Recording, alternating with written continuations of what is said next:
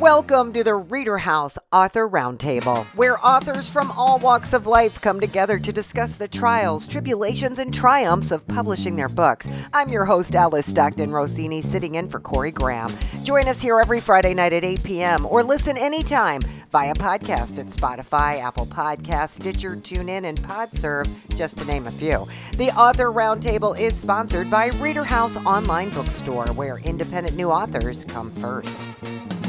We begin with Stephanie Scruggs, one of 13 children raised by a single mom. She started writing about 5 years ago when she retired after 35 years as a city bus driver in Chicago. The name of her book, Life on the Streets Without God and Education. We had to help my mother raise those smaller children. My father ran off and left, and after he left, he tried to kill her, so he got away with it.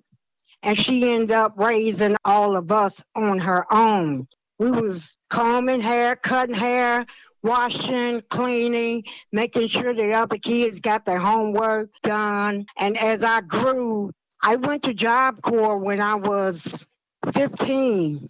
And I didn't succeed in that. So 6 months later, I went back home. On my 19th birthday, I left East St. Louis, Illinois, and moved to Chicago.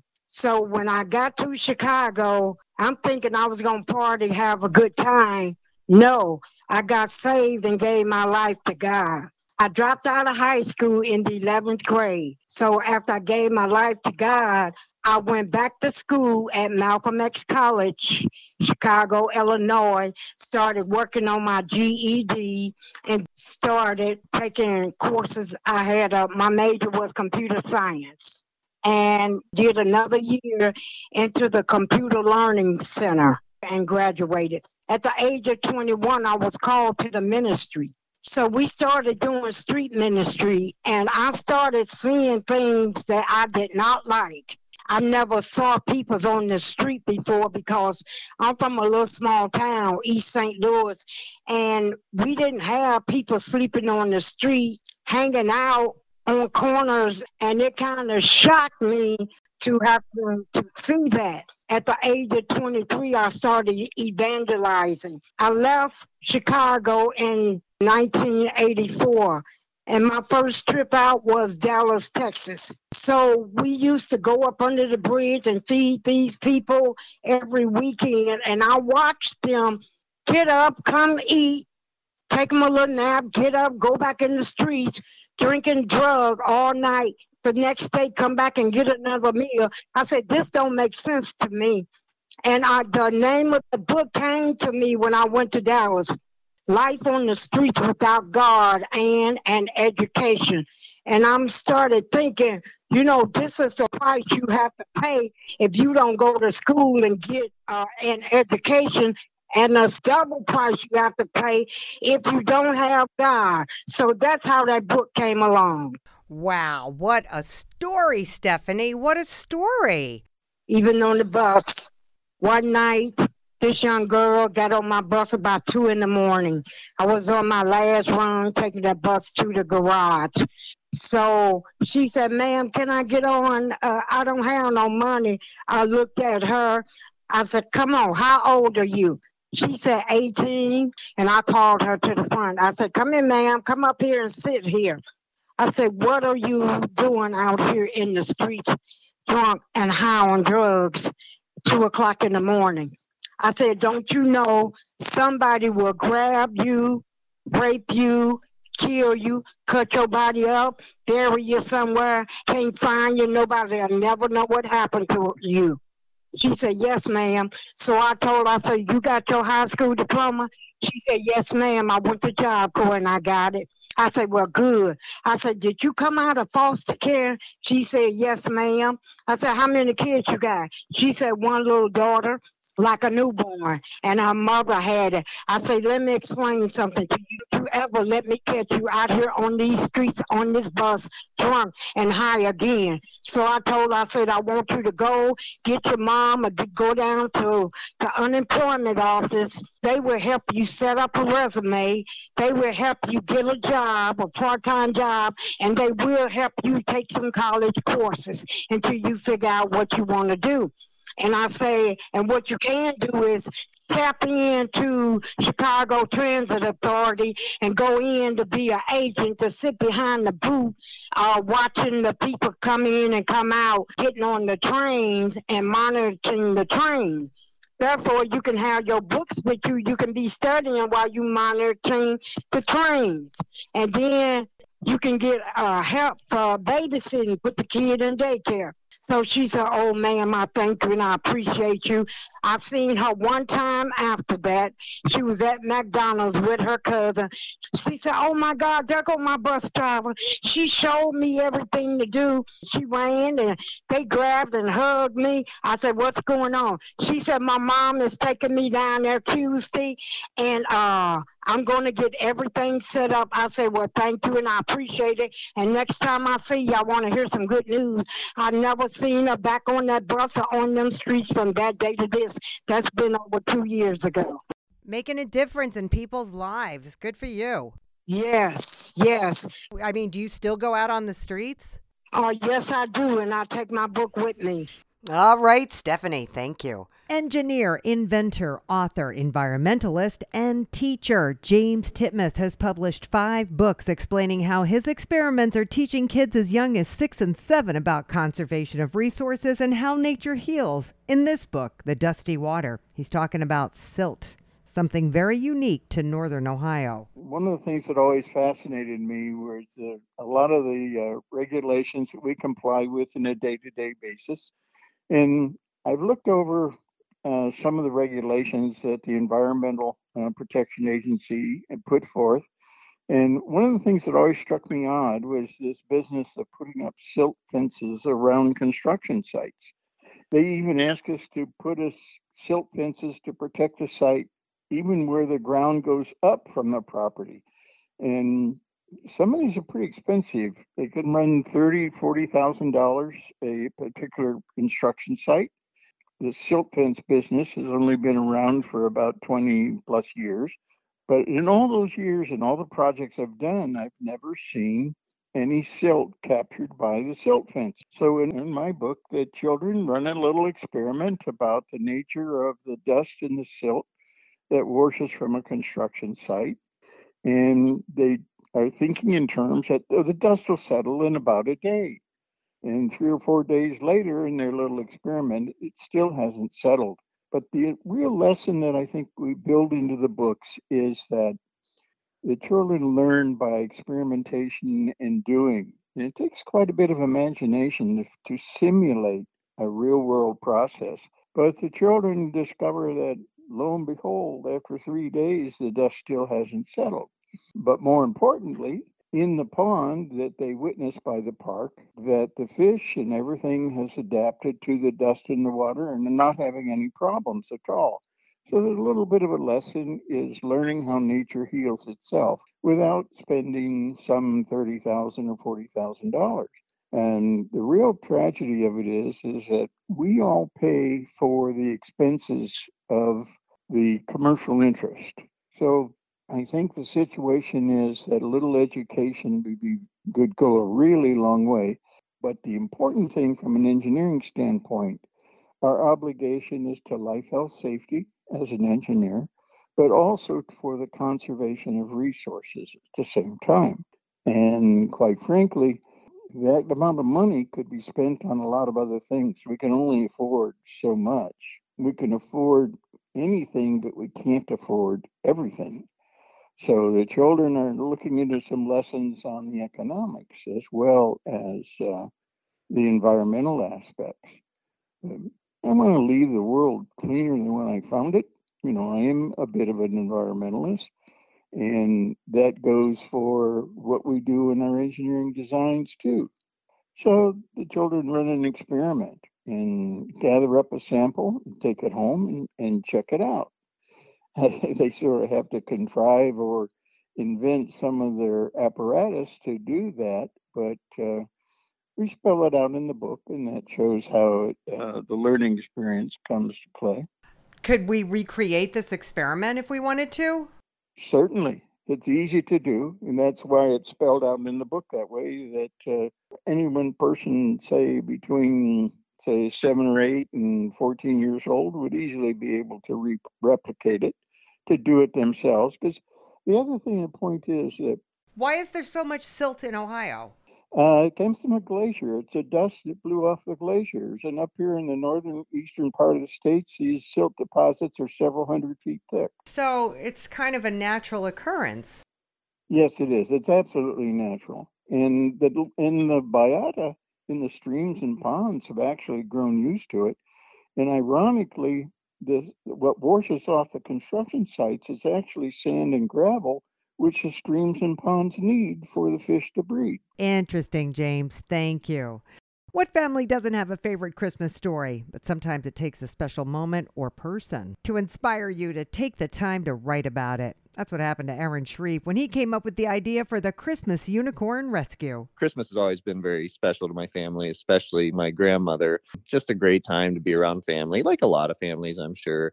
And when she passed away, my mom asked my family, my immediate family, to write something kind of about Christmas. And most of my family took the opportunity to just kind of write about memories. And I decided I was going to write a fiction. So my mom said, "Hey, this is really good. You should get it published." So we contacted Page Publishing, and here we are. So it's about a boy who hears something outside of his window a couple of days before Christmas. And when he goes to investigate it, he falls down a giant hole. And that's really where the story gets into action.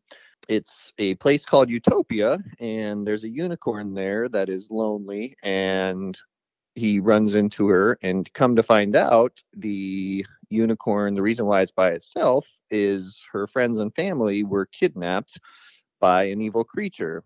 So the boy proceeds to help her on her journey to get the friends and family back. A lot of magic and special imagination type things involved. One of the things that I've gotten really good reviews about are when the boy lands in Utopia, there's what looks like snow floating around, but it never hits the ground. He tries to catch some in his mouth, and come to find out, whatever you're thinking of as far as food wise at that minute, that's what these little snowflakes called puff puffs taste like.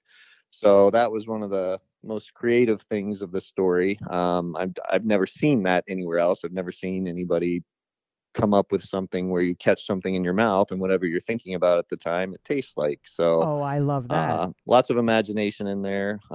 Things like giant candy canes and just a lot of fun. I think it's a great read for all ages. You need to find children to read this to see how they like it. Yeah, we live in a community of about 800, and I'll have a reading there closer to Christmas time. There's a Barnes and Noble in a town that's pretty close that I've been talking to the manager to get in for a reading there. And then there's a lot of like unique little shops in our area too that I'm going to try to get in and advertise the book, and then also maybe get some other readings. So yeah, it's been a lot of fun. Last night, in fact, we were out, ran into some kids, and I had a copy of the book, and I just handed it to them and said, "Here, enjoy," and pass it along and spread the word. I hope you like it. That's great. Does your mom love it? Yeah, she was really the inspiration. Aside from my grandmother being the inspiration for writing the story, my mom was the catalyst behind, "Hey, you should really get this published." And because it's everybody kind of judges themselves differently, and I just thought it was a fun story and something I enjoyed doing, and never really dreamed of getting it published until she kind of pushed me into that. So I'm really happy I did. It was a fun process, and who knows, maybe it'll turn into something where I pivot careers into being an author. You think you would write again? Will you write again? Yeah, I have always enjoyed writing. I've never really done anything fiction wise. It's always just kind of been, writing about observations and things of that nature. But now that I've got a children's book under my belt, I'd be very interested in doing it again. A lot of my focus right now, though, has just been in kind of promoting the book and getting it out there. So, after this Christmas season, maybe we'll put pen to paper and get another one out there. All right, Aaron, that's the spirit. And look who's on the line, Chris Blurton. Just talked to him about a month ago about More Doc 1, and here you are back with More Doc 2 already. How you doing? Hey, it was actually a 2-volume set. So where did we leave off with More Doc 1? So the Mordock are an ancient entity that has reached out, the astronomers on Earth have made contact with the Mordock. But the Mordock, they want to warn the Earthlings that there's a dark force, which is the Persicon, that have come to destroy everything. They're on their way. And Mary Johansson, who's also an astronomer, she's been studying a black hole, which is actually the vehicle for the Persicon to traverse the universe and wreak havoc. And they are on their way because they know the Mordock they're the only ones that they're intimidated by, because the Mordock have the power and the knowledge in order to possibly thwart their endeavors. The Chinese have made contact. They were the first ones to reach them, make contact with the Mordock, and the Mordock are with them. And then, of course, they're obviously on their way back to Earth. The Mordock 2 picks up from there and continues on with the Americans and the Russians getting involved as well, as far as eventually going to basically rescue the Chinese and the Mordock, and the adventure continues from there. Okay. Now, you say that you give readers a bonus with this book. Oh, yeah, absolutely. As I was writing, I came toward the end of it. I realized that, there actually could be two endings to this. So that's the exciting part. You actually have two completely different endings to, at least for volume 2. Is there going to be a volume 3? Oh, yeah, 3, 4, 5. How many ever I can, because there's quite a lot of storyline, and there's enough strong characters and many spinoffs. Because I kind of leave it very open-ended at the either scenario that ends volume 2. Of course, that leaves everything kind of really still wide open, right? So what's nice is, based on reviews, I've already received a good review from onlinebookclub.org. And in the review, they did mention, some characters in there, and that's good because that kind of gives me some ideas for future volumes. Dmitry, he's a Russian astronomer, and he's a strong character in both books, and his story is, can easily continue on. Him and Vladimir, who's his boss, both of their stories are strong, and it can be spun off from there. All right, Chris, keep on spinning. I'll talk to you soon. Stock trader and rocket scientist in Bethesda, Maryland, Marshall H. Kaplan was an aerospace engineer professor at Penn State, a Lockheed Martin consultant, but he's here to talk about stocks and share how his method works in a home gamer's guide to financial independence, stock trading for retail investors. Oh, yeah, I have my own method. I'm actually a mathematician by training, and use my mathematical skills to analyze the market over a long period of time, and try different methods. But I come up with a process that actually does two things. It minimizes the anxiety and the risk of trading, and it maximizes return at the same time. The market has so many variables that nobody really can predict what's going to happen at any given time. And so what I have done is I have taken the position, and I'm going to get what the market will give me. I'm not going to try and force the market. And so what I do is I play the market as it comes, and I watch individual stocks, and I trade those stocks based on whether they're going up or down. So when a stock goes up, I sell it. When a stock goes down, I buy it back. And I do that continually.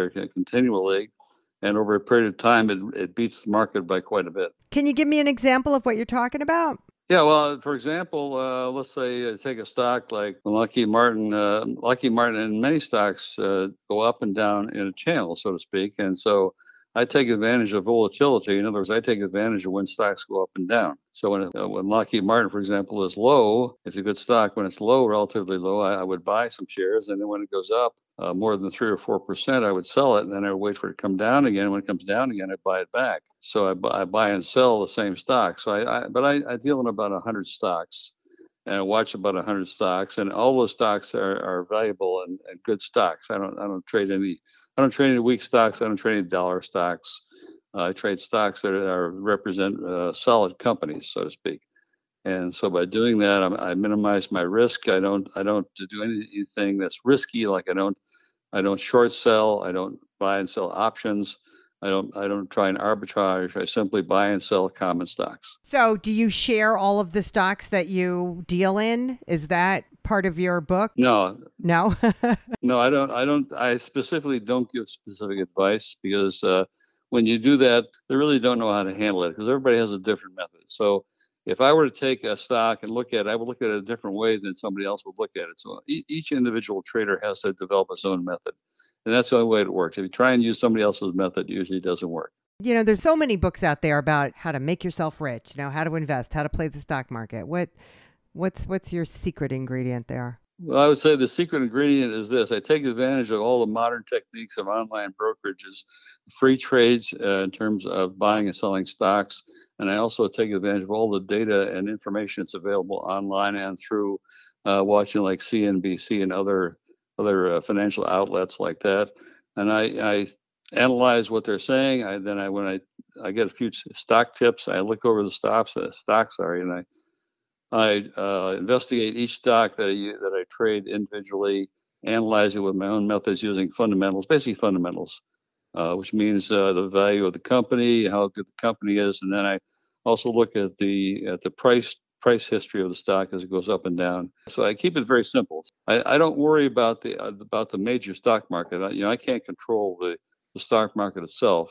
Stock market has too many big players, financial institutions and so on. So they really control the market. So I'm not trying to control the market. I'm trying to control my shares, and that's all I do. Is it true that you should, have a little stash of money set aside that you should be prepared to lose? Yes. Yes. Oh, yeah. Definitely. I actually always keep what I call dry powder. I keep a certain amount of money, 10 to 20% of my portfolio is in cash at all times. I didn't really write the book to make a lot of money. I wrote the book to see if I could explain what I'm doing. All right, Marshall, thank you. Dexter B. Lewis Jr. is spending the rest of his life behind bars for murder, and he tries to shine a light on the shadows of confinement in his book, The Caged Bird Syndrome, Life After Life, Volume 1. This is one way to make the best of it because I have 2 daughters and, a devoted wife, and it's hard for incarcerated people to make meaningful contributions to their family, in prison. 100% of the proceeds are going to my wife and kids. And that's why I'm just trying to do my best, be better every day for them. Obviously, the Lord gifted me with abilities to create art and poetry and, nonfiction narratives, and being able to shine a light on my trials and tribulations in this experience, I believe has potential to, impact change within other incarcerated people's lives, but also just with people who really don't understand what we go through, the highs and lows of, being a son, a father, incarcerated, being a husband. There's different aspects to, to this life that, we struggle through. That really have potential to, shift the narrative of what it means to be incarcerated in America. So Caged Bird Syndrome, Life After Life is a creative nonfiction featuring original art and poetry by Dexter Bernard Lewis Jr. And initially, Caged Bird Syndrome was a poem that I wrote for an LCF Poetry Slam contest, the Lyman Correctional Facility. And so the concept evolved into an allegorical representation of my soul being restrained to a cage of flesh, revealed through the foresight of an incarcerated person. But as I began to write Life After Life, I was like trying to put in context what it means to, I guess, die to the world and be born in the system and have to start a life from the time you're sentenced to possibly discharge or expiration. But, just seeking redemption is really the common denominator after being condemned to, die in prison, so to speak. It's my story, and it's a creative nonfiction, so it's an unconventional approach to telling my story, right? So in some places, I'm speaking in second. Some places it's poetic. I'm using metaphors and similes to convey a message. But there's an impulse from beginning to current, whereas why Caged Bird Syndrome became a thing when I fell on this case and what I was going through from the time of falling to coming to this path. And so it's an ongoing process, right? Like sanctification. And currently speaking, I have 33 new pieces of art to the next work. And we're just picking up from the end of Life After Life. So what do these pieces of art look like? I get inspirations from different sources. just because of how I was raised. So I'm black male, but I really don't have anyone to look up to as far as that type of art.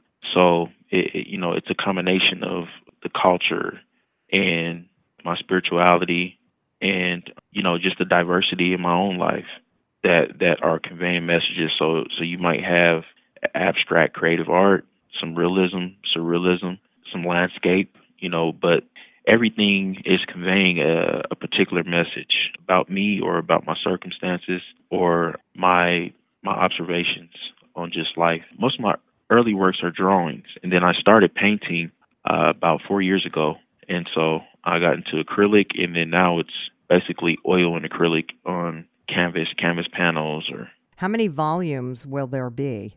um. I am shooting for 3. I'm about 80% with 2. The art is complete. The work is coming to a close, and then we'll start the editing process on that probably within the next 6 months. And what I would like to do is actually put a total revised version of Volume 1 and Volume 2, so contributors won't have to go and grab different works in the future. All right, Dexter, good luck. Maggie Muscardi left California to be with her grandson, and it's also why she wrote her book. Blue Earth, Blue Sky. When I was a kid, I grew up in Queens. I remember the winters having lots of snow, the snowstorm of 69, and the ice storms we used to have in the wintertime, and just not like that anymore. We have crazy weather now, and I wanted to make sure he knew that it wasn't always this way. We had winter in winter and summer in summer. And the extremes of the weather now have just not been something that I could just sit back and not talk about with my grandson. So how do you lay out the story? Well, we're doing, grandma, nana, and grandson stuff of going to the park and having ice cream, and his ice cream keeps melting. And our dog Peanut keeps licking it, and he's asking me, Nana, why is it so hot?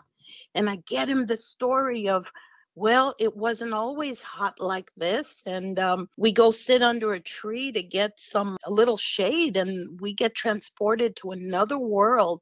When I was young, I used to read Jules Verne, 20,000 Leagues. And I said, what if we could go to a magical place where there were homes where the outside were like the way that the leaves do the transfer of oxygen and help us to breathe better. And then plants and water would come off the buildings naturally to feed, the ground and us ourselves and recycle all the bad air.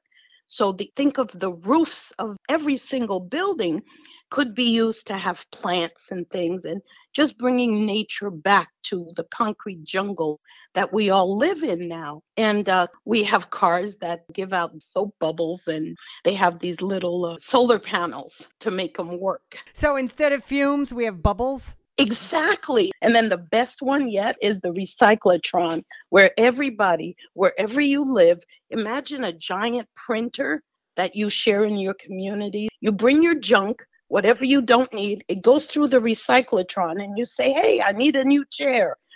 Out pops the new chair out the other end. And so, we recycle what we need where we are rather than sending it off to landfills and so on. And so I'm just wanting people to think outside the box, and especially our youth, because they're the future. And I want them to dream bigger dreams and help us save us from ourselves. Well, I mean, do they stay in this place or do they have to come back? Well, I mean, that's really up to your imagination at that point. Do you really think we should come back if we have such a magical world that everything is so much better? I don't know. I wouldn't want to come back. I just want to stay there. And the hope and the dream is that, basically with each of us taking great care, ingenuity, and repurposing, we can make the earth happy again. And that's how the story ends. My grandson Ari and little Peanut, they run to the the jungle gym that was made by the recyclotron. And that's the last page of the book. Oh, Maggie, I want to go there. I want to go to that place. Thank you so much. Teresa Giusti is an attorney for the Rhode Island Ethics Commission, and during the height of the pandemic, finally found time to write and used her kids and her cats as inspiration for Furry Friends Teach a Lesson. This particular book, let's put it this way, I've always wanted to write a book, and I've always wanted to have one published. It was always been a dream of mine. But during the pandemic, so I have two kids. I have a 12-year-old son and a 10-year-old daughter. They're in the book. And I was an only child growing up. And that's part of the reason why I wanted to have more than one, because I hated being an only child. Then I had two, and I said, oh, I have a boy and a girl. This is great. And when they were toddlers, they got along great, played together. And then the reality set in as they got a little bit older and the sibling rivalry set in. I figured my kids were off the chart bad, or I was some terrible mother, because why are they fighting all the time? And then I started talking to other parents. So I realized it's very common. It's very normal. Anyway, we had two cats, an older cat, Mia, and a younger cat, Muffin. So when Muffin came into the family, he was very young, and Mia was older. And it was interesting to watch their dynamic. They did not get along for a long time. And even towards the end, before my older cat passed, they learned to tolerate each other. And so during the pandemic, as I'm observing this, I said, I wonder if there's a way that I could put this into a story where I parallel the relationship between the kids and their interactions with the cats and kind of make it into like a children's story. And I said, I'm going to try to put this in a book format, and it kind of flowed. And then I said, maybe we can teach a little tiny lesson in the process. So it's Muffin and Mia, the two cats. It starts with them, and Mia comes first. She was an older cat. But then, we decided to get a second. So we got Muffin. He's a ragdoll cat. And so he was a baby, and Mia was older. And the kids were so disappointed at how they didn't get along, fighting, Mia hissing at him. I think at the beginning, Muffin just wanted to play with her and, maybe even make friends, but Mia just didn't want anything to do with it. Again, kind of like siblings. I discuss how then Alex and Emmy, my children, also have times when they don't get along. But then eventually, Muffin and Mia start learning to tolerate each other. So, for example, one scene in the book, they're sleeping kind of near each other on a bed. And the kids are all excited because they see them getting along, or at least being in each other's company as opposed to attacking each other. And that kind of gets the kids excited. They're sharing the experience together.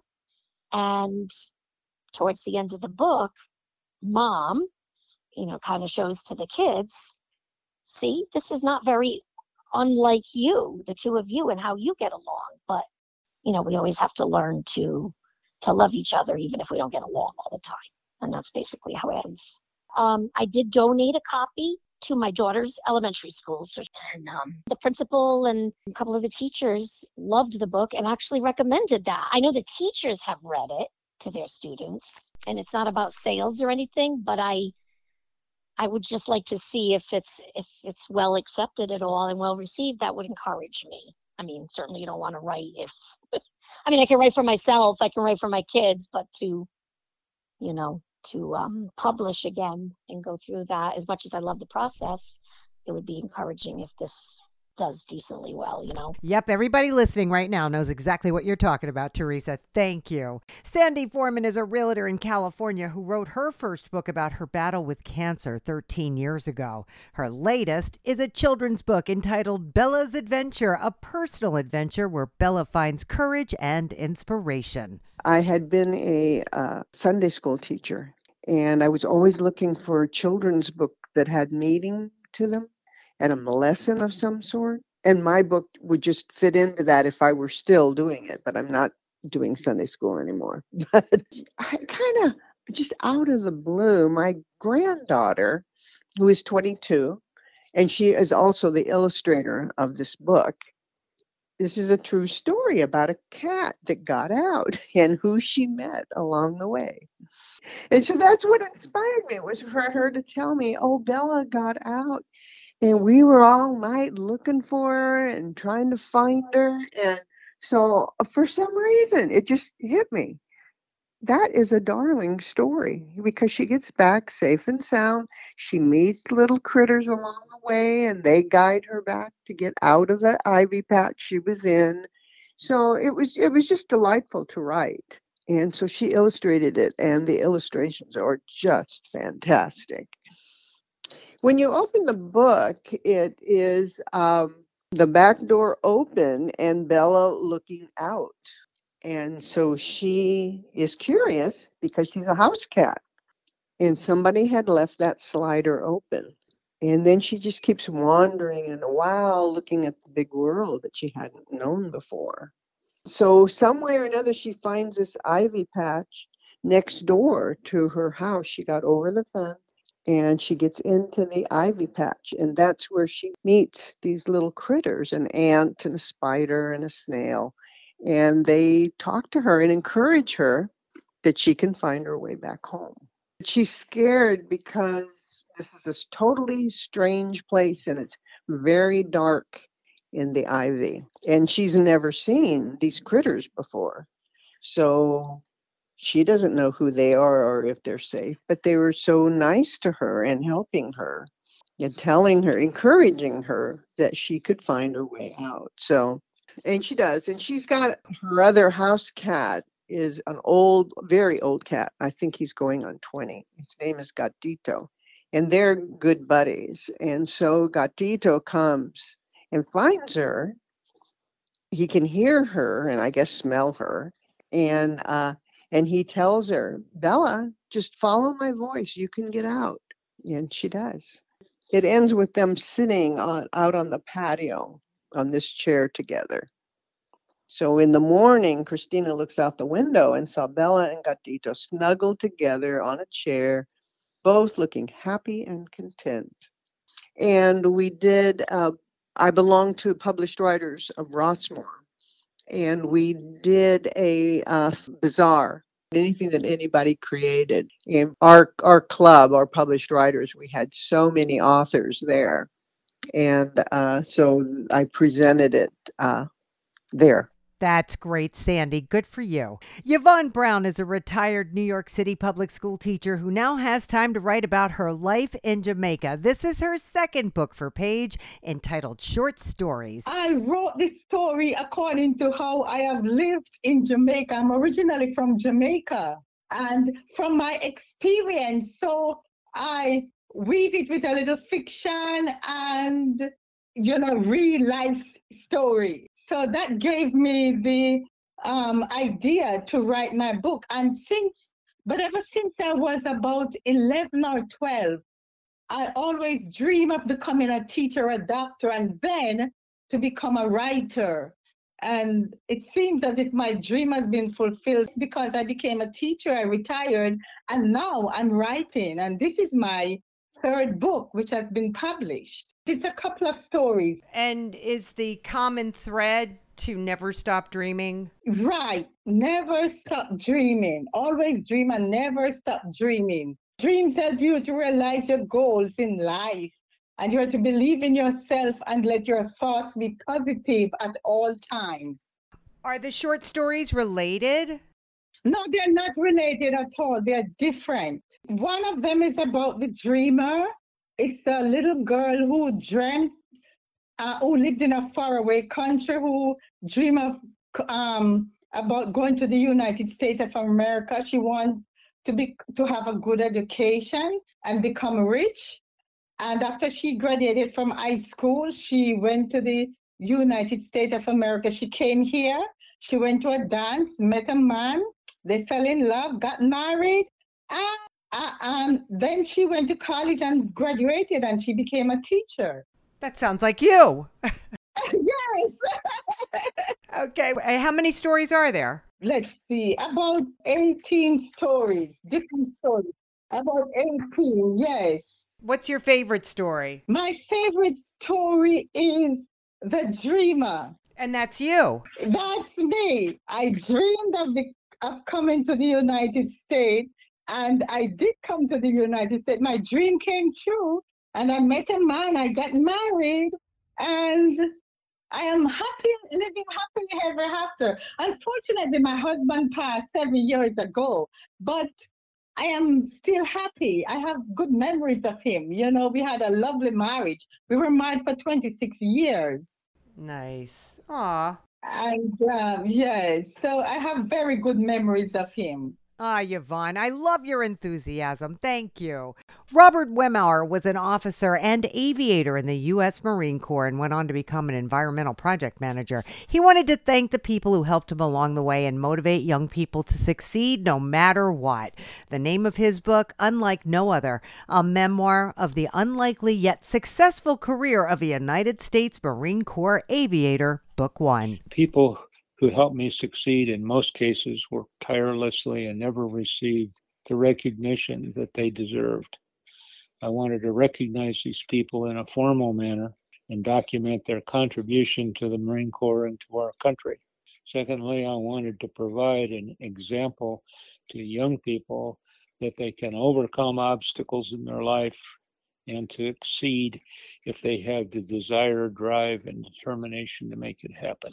My two-book memoir contains stories about my Marine Corps career that range in intensity from combat conditions during my first 3 combat tours in the Vietnam War to a unique escape and evasion training experience, along with describing the various leadership challenges and achievements in both command positions as well as the Marine Corps headquarters assignments during my 25 years in the United States Marine Corps. There are numerous, both civilians and military people in the book that have helped me. My mother was working at the University of Chicago at Navy Pier when I was carried and born, and that was right on top of the nuclear testing that was going on. So I ended up with a number of problems associated after my birth. I had an extra finger and I had a scoliosis in my back, and I was underweight.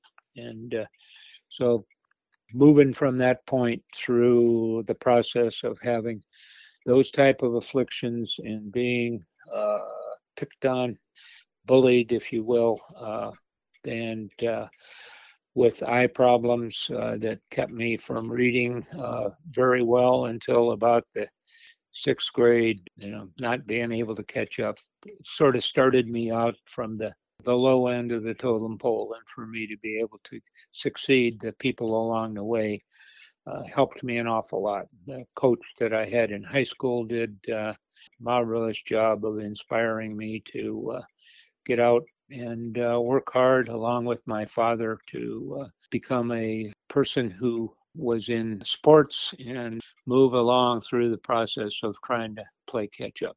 For me to become a Marine Corps officer and then a naval aviator was, in a lot of people's estimation, a phenomenal achievement. It is phenomenal.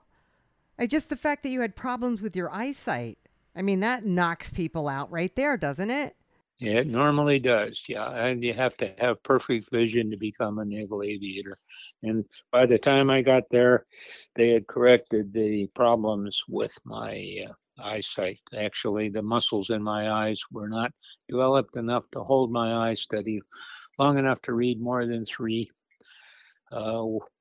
letters at a time, and so I had some problems in elementary school. I tell you, the most difficult time that I had writing the memoir was remembering my Marine brothers that I lost in combat, through combat and accidents, one of which cost the life of one of my crew members, for which I'll always be sorry. However, the most memorable part of writing the memoir was remembering the people who helped me succeed. That was the most rewarding part of writing the memoir. You are an inspiration on so many levels. Are you able to share your story? I am currently visiting with the reunion groups, Papa Smoke, which is a helicopter and aircrew reunion association, and I'm also doing some speaking at local schools in the area. That's great, Robert. Thank you so much. For Ali Majin, running is life, and he details why he runs, how he runs, the benefits he gets from running, and why you should do it too in his book, The Running Journey. Yes, yeah. I run a lot on my own every day when I can. And I ran about 92 full marathons, 62 half marathons, 5 ultra marathons, and 1 50K. Wow. Yeah. And I enjoyed running, and that inspired me to write and share my feelings with others. And When did you start running? I started running when I was probably 9 or 10 years old. And then I did a 10K with my dad. 2007 was my first marathon that I did. It was with the AIDS Marathon Training Program, and I did a training for them for about 6 months in Griffith Park and started to do races ever since then. And I've kind of increased it within the last few years. And you've never had any knee issues or hip issues or back issues? Every now and then, my shins kind of got a little swollen. I had to learn to take a little bit of a break. Knee issues, not really, and back issues. Every now and then, my back is okay. Sometimes after long races, yeah, it can hurt, but not recently. I've been conditioning pretty well, so that I'm keeping that to a minimum. The book is about the races I've done. The plot is about how to learn to run, how to run better, and improve my pace through an enjoyable story. So the reader does and should learn the self-improvement and how to see themselves healthier, to overcome the challenge of running marathons and encourage people to run marathons. And it's a lot about the races that I've done. Participating in the Series Runner Challenge, it's a series where they have up to 500 miles in a year. And I did it. The first year I completed the challenge was with about 20 races. That was 2 years ago. Last year I had about 524 miles. This year I'm up to 500 miles. And in addition, I run a lot of other races outside that series. So it's kind of going from childhood to adulthood, the book, and from improving pace, finding more appreciation in running, getting medals, and making it into my daily life. And it's a lot about enjoying myself while I'm running too, giving myself that motivation, having my health improve throughout time. The main idea is just that the journey of running through the self-improvement and the things I've learned. So with self-improvement, the main character is myself, the other runners and the running community, and for many professionals and family. So when I'm mentioning the stories about how to improve pace through consistent training, and with the examples of the different runs, that how I've learned through each race to improve the pace quicker. Like for example, the San Francisco Ultra Marathon, I mentioned that I've had some challenges when I ran it the first few times, and then from there, it's just that I just grow as a person and talk with like the race director. His name was Michael Lee. I talked with a lot of other runners beforehand and giving myself that motivation. I kind of paint it into a story of how the reader can for themselves improve themselves. So those are big events, and it's really an accomplishment to do something like that. And I mentioned that in the book. Ali, it is an accomplishment. I can't get past the boredom of running. So I do. I give you a lot of credit. For the past 11 years, Yahweh Righteousness has dedicated his life to proving God's existence and shares his journey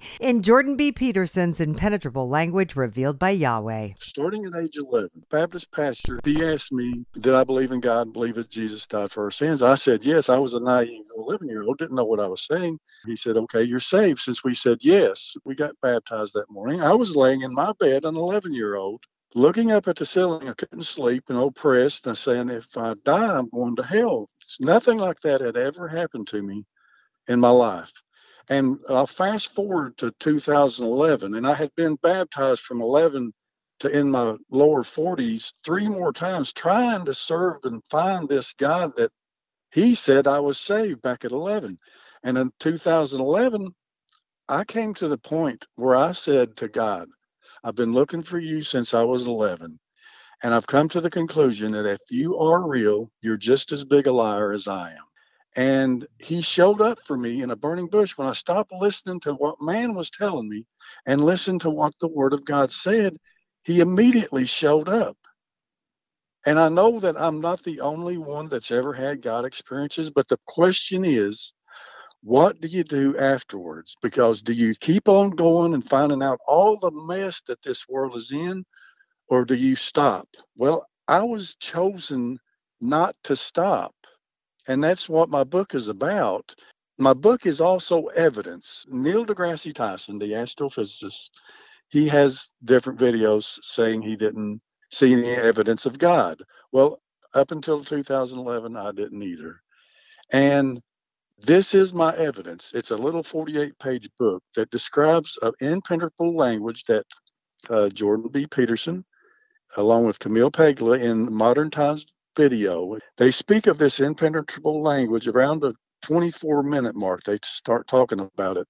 An impenetrable language of the left with a set of linguistic tools. Well, the Word of God and the Strong's Concordance numbering system is the tools of this language. They script out what to say and say these specific words at specific times, and you can start hearing what they're saying if you go to like BibleHub.com, where all the Thayer's Greek lexicons, Brown Driver Briggs, and so forth. But you can hear this language just like a TV show that they write out the script, the actors learn their part, and they speak it, and they edit it, and it just falls into place. It's a mocking tongue that Isaiah 33:19 and other places says, because of God's people we were led away from serving God and listening to his word, that he would send this fierce nation with an obscure speech, a mocking tongue that you don't understand. And that's part of what my bread of adversity and water of affliction started when I was 11. Again, the pastor saying that to me. And all through my life, I didn't know what was up and what was down and what I was or what God was. And it said, though I give you the bread of adversity and the water of afflictions, your teachers won't be hid in a corner anymore, for your eyes will see them. Well, Jordan B. Peterson, Neil deGrasse Tyson, movie stars such as the Book of Eli, they're speaking to me. They're my teachers, and they're also my witnesses. So Neil deGrasse Tyson doing this, not only is he my teacher, but he's my witness, because when I tell him and show him this is the evidence that you do what I say, he can't deny that. He will have to admit this is what I do. This is what I was destined to do. Just like I was destined to change my name. All right, Yahweh, thank you so much. And we hope you enjoyed this edition of the Reader House Author Roundtable, where authors from all walks of life come together to discuss the trials, tribulations, and triumphs of publishing their books. We hope to see you back here every Friday night at 8 p.m. or listen anytime via podcast at Spotify, Apple Podcasts, Stitcher, TuneIn, and PodServe, just to name a few. The Author Roundtable is sponsored by Reader House Online Bookstore, where independent new authors come first.